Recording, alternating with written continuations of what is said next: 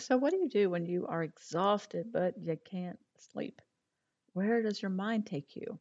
It's not uncommon to experience insomnia when going through grief. And when you don't rest, it magnifies the overwhelm, confusion, irritability, and all the grief stuff. So, how do you get a decent rest in grief? Well, today we're going to talk about some practical steps to help the symptom of not being able to sleep, but we're also going to talk about what is at the root of it. Hey, friend. Welcome to the Grief to Great Day podcast. Do you feel like you're going crazy? Is the shower the only place for you to really cry? Are you surrounded by people, but you still feel all alone? Do you want to be the you were before your loved one died, but you have no idea how to get there? I'm Steph Cabanis, Southern by choice, wife, turtle triathlete, Jesus follower, and fellow traveler in the journey of grief. I too struggled to breathe, questioned God and my faith, and thought I would never be happy again. But God took my brokenness and He turned it into a breakthrough. So if you're ready to understand how to navigate grief, lean into your faith and take just one step towards healing, then bring your ugly cry, get into a comfortable place, even if that's your bed right now, and let the healing begin. Girl, there's hope for your future. Come on in the house and join me on that couch. I'm Steph, and this is Grief to Great Day. Thank you for being here. I always want you to feel welcomed and heard through this podcast. Hello to everyone listening in Ghana, our spotlight country, and in the U.S., California, you remain as the state with the most downloads this week. Grief to Great Day is downloaded in over 90 countries now. This tells me that there is a need to talk about grief and that it's felt throughout the world. So know that whatever country or state you're in, you're not alone as you walk through this thing called grief. I know there are new listeners each week, and if that is you, welcome to the podcast you never wanted to need. I'm glad you're here though, because it tells me that you are taking important steps towards your healing. Now, for you new listeners, if you hear me talk about Monica, her faith, or her death, and you need some background, just go to my website. It is grief, the number 2, greatday.com, and click on the book tab. You'll see a book called Dying to be Healed, which I wrote about her last 6 months of life. See, her faith journey was unreal, and her death changed me. She's the reason that you're listening to me today. In this podcast, we're going to talk about understanding what it is you are walking through because grief, it's not just about being sad. We'll talk about how to get through the day and how to grow your faith, even if you don't want to talk to God right now. So if you're just starting your journey, please know life will change. It won't always hurt like this. It's important for you to hear that often. Now, you'll never stop missing your loved one, but you will be able to breathe, to laugh, and to live again. Today, I want to start by talking about life before grief. Was your life busy? Was it busy with activities? Did you worry over all the small details of life? Did you stay busy taking your kids to sporting activities, birthday parties, holding birthday parties, hosting holiday gatherings, or maybe you're in school and that has become your life? Maybe you're climbing your industry's version of a corporate ladder and getting that next promotion is keeping you up at night, or was. Maybe the kids are struggling, or you're not getting along with a family member or friend, and it's stressful. Maybe you're involved in church, and though that's great, you seem to be a part of a handful of people who are asked to do everything. Or maybe you're caring for a parent or a child who needs that extra help. There are so many scenarios that I might have missed how your life is right now. But whatever life was like, there were times when you were stressed and exhausted and tired of the rat race, and that kind of tiredness kept you up at night. So, in those times when you don't get enough sleep, you become more irritable, have headaches, you feel weak, have a hard time making decisions, and you may feel like you're walking through a fog.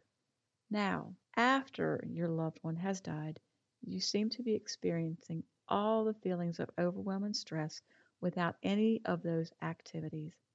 Heck, it's a push to get yourself out of bed these days.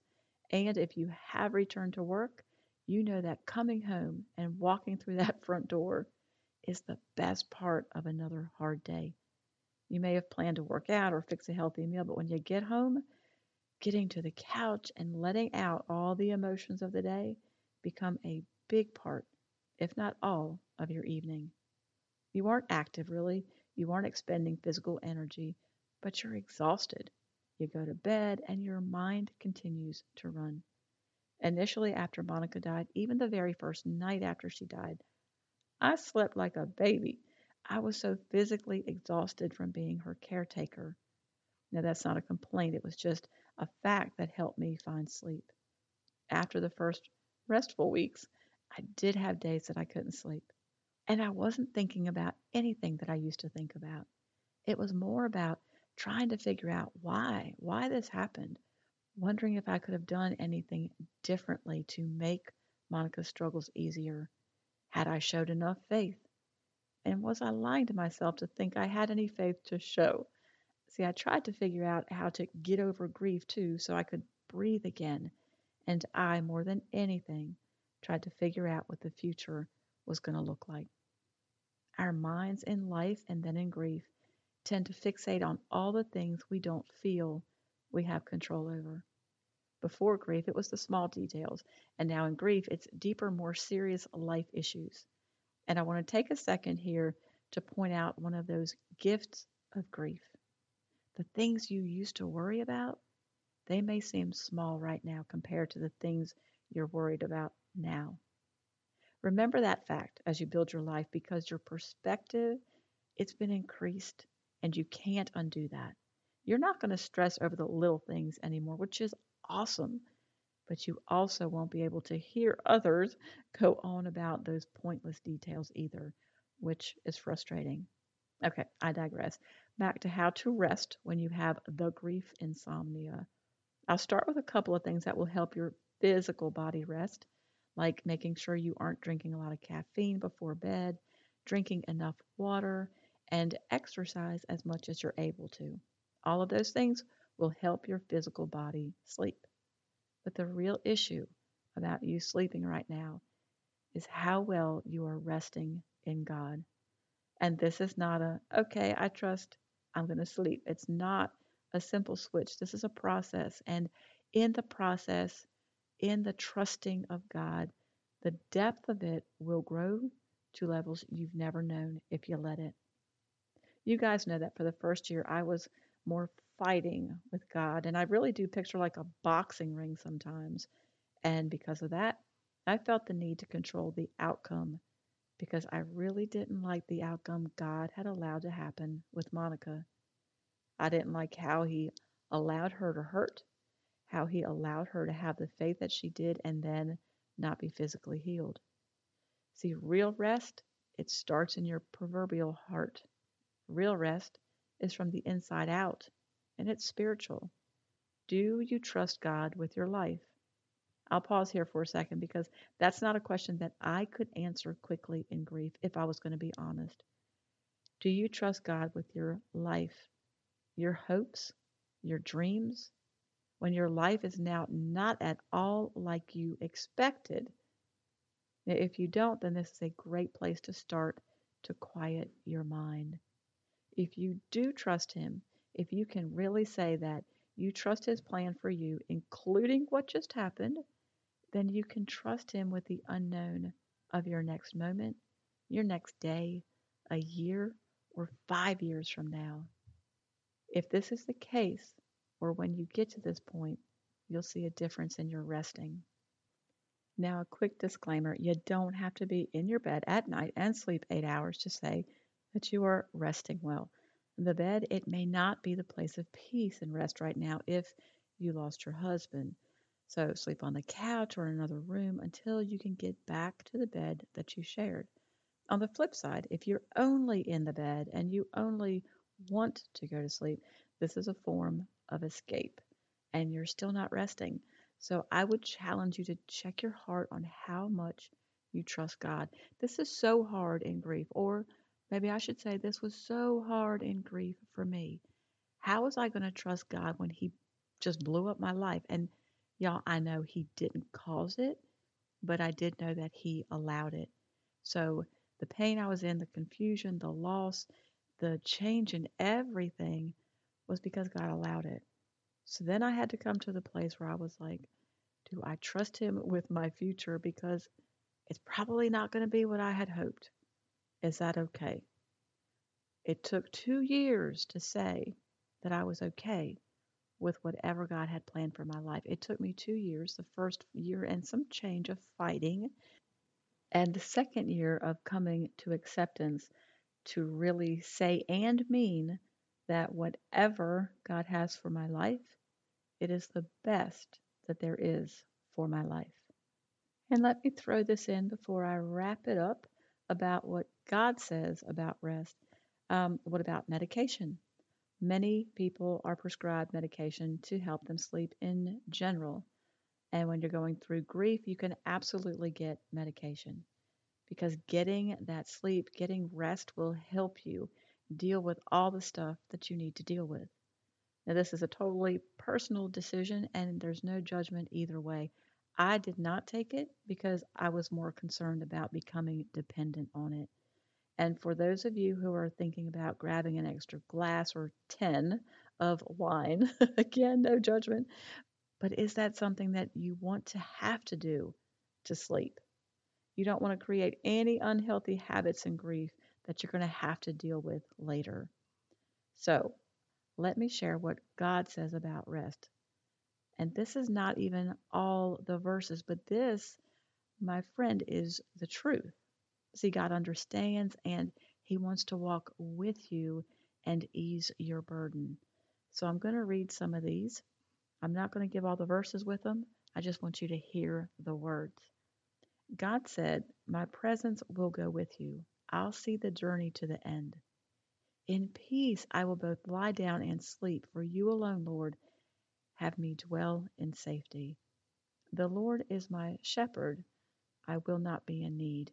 He lets me lie down in green pastures, and He leads me beside quiet waters. My heart and my flesh may fail, but God is the strength of my heart and my portion forever. Unless the Lord builds the house, those who build it labor in vain. Unless the Lord watches over the city, the watchman stays awake in vain.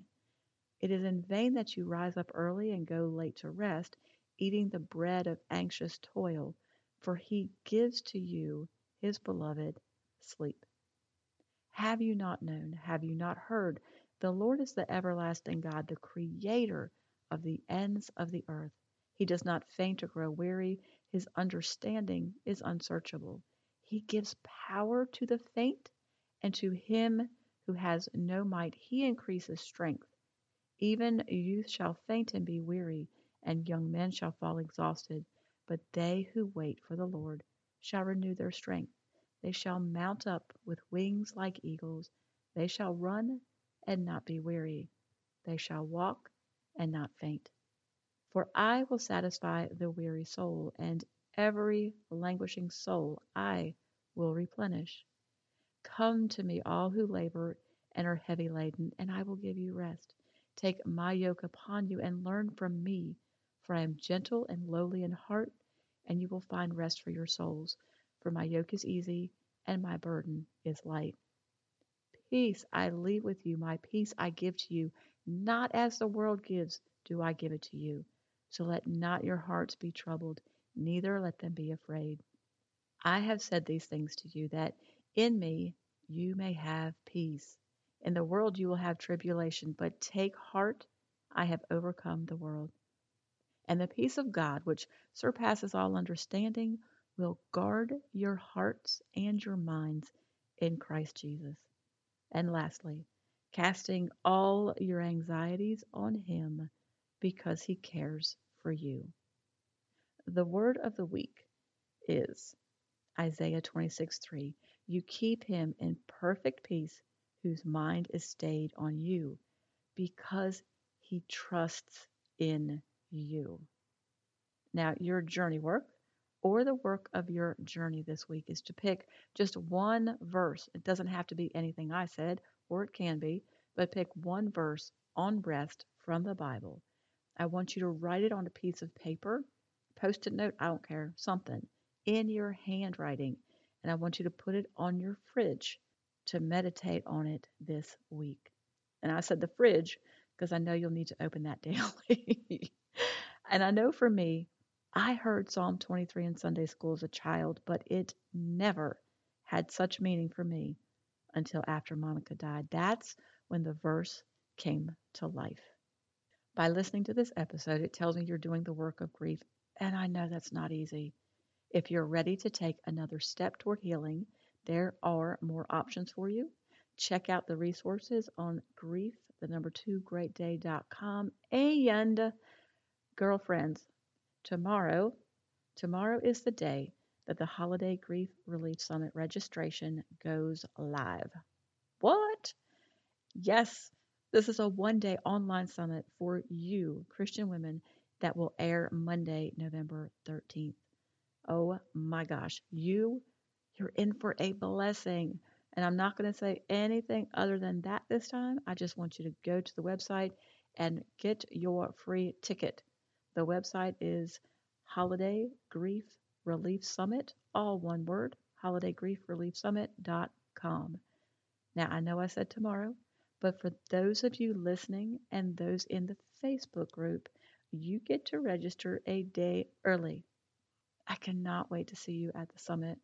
It is going to be an inspirational time where we come together and connect and encourage each other. It's going to help you get through the day, going to help you get through the holidays and the days ahead. If you don't have a church home, visit my church, opendoorchurch.com. Everything you need, there'll be links in the show notes. And until next time, remember who holds your future.